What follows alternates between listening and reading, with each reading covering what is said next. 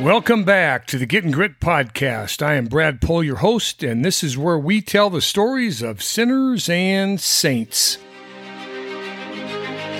The man knew him from his youth because he had made his father's boots. The bootmaker worked alone in a small shop.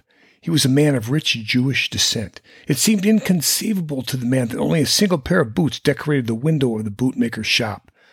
You see, the bootmaker only made what was ordered, as if nothing he made ever failed to fit. For to make boots such as he made seemed to the man then, and it still seemed to him now, both mysterious and wonderful.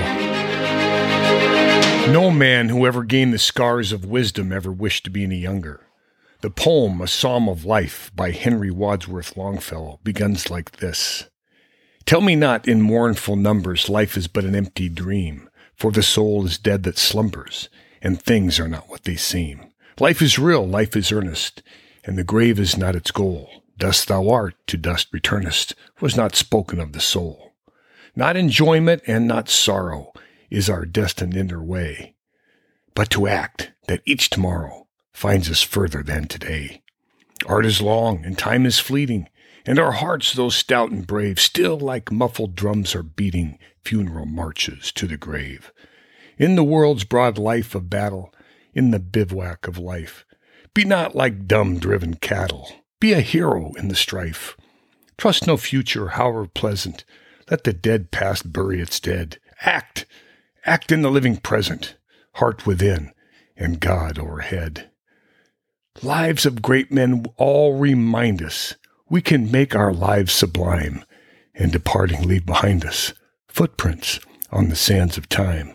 Footprints that perhaps another, sailing o'er life's solemn main, a forlorn and shipwrecked brother, seeing shall take heart again.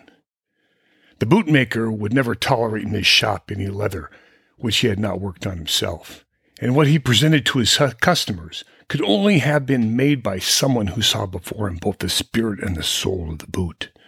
When asked how so, that he just made one pair of boots for each order, so sure the fit will be perfect, the bootmaker replied, "It is an art."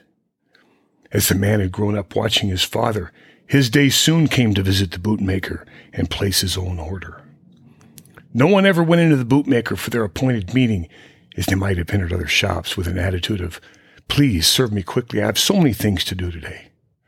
One entered as one entered a church, sitting on a single wooden chair like a pew, and waited. You were always alone at this point. There was never anybody there before you or during your appointed time. Then you'd hear a graveled voice and the sound of heavy feet, and the bootmaker just appeared before you, with leather apron and the soothing smell of leather that was almost like incense that followed him into your presence. The customer would ask for a pair of boots to be made, saying what kind he wanted and what color. And then the bootmaker would just turn and walk away without saying a word. Returning with a perfect piece of leather, you'd ask for both color and smell and harmony. Then he would say to you, "Oh, what a beautiful piece of leather." As you too began to admire the rich leather yourself, you would get that wonderful grin from him, and he would say, "When do you want them?" And the man answered like most men do, sort of selfishly, as soon as possible. To which the bootmaker always replied, "I will do my very best for you. I will call you when they are ready." Then he would take a piece of paper and make you stand on it, just as your father had, while he gently sketched around each foot and nervously traced around your toes, as if feeling his way into the customer's heart and to his requirements, never asking about them, always reassuring him that they would be the perfect fit. The man was so caught up in the care and concern, he ordered 3 pairs when he really only needed 2. As some men do, that as life develops around them, they run up bills they cannot pay immediately. But not to the bootmaker.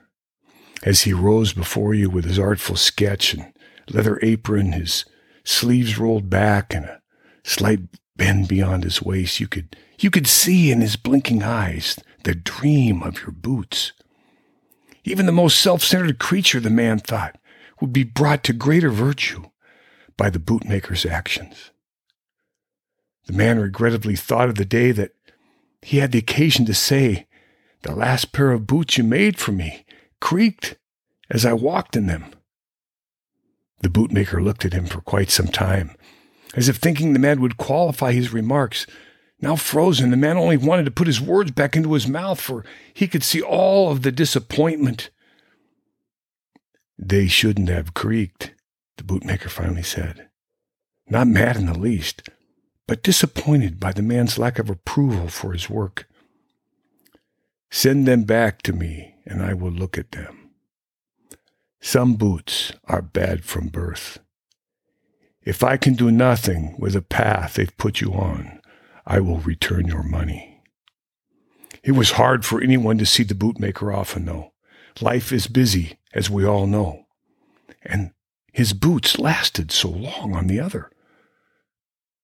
Well, the man had been away for several years, but when he returned home, he went to see the bootmaker, wishing to order several new pair. But the shop was different now. A new storefront and a window filled with boots of all sizes and color replaced the old. The man entered the store startled by the immediate greeting of a new, modern man, wishing to help him. The man asked where the old bootmaker was, but as quickly as he could capture his surprise, the modern lad told him the old bootmaker had died. He quickly went on to say that he got old, and it took him too long to make his boots. People didn't want to wait so long anymore. He was heartbroken when we bought his shop and told him of our faster machines and rate of delivery. It was sort of sad to see, but hey, how can I help you today? As you can see, we have many styles and sizes to choose from. By the way, what size do you wear? The Irish call it Chidan.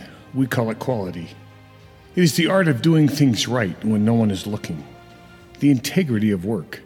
Aristotle said, "Quality is not an act, it is a habit." Well, life can be marked by suffering, and some would say that this is the crowning of a quality life.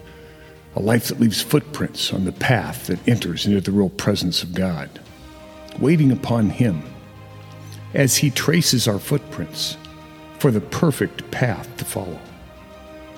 Longfellow concludes, "Let us then be up and doing, with a heart for any fate, still achieving, still pursuing. Learn to labor and to wait." Ain't it so? This is Getting Grit signing off. Blessings to you all. Dominus Vobiscum.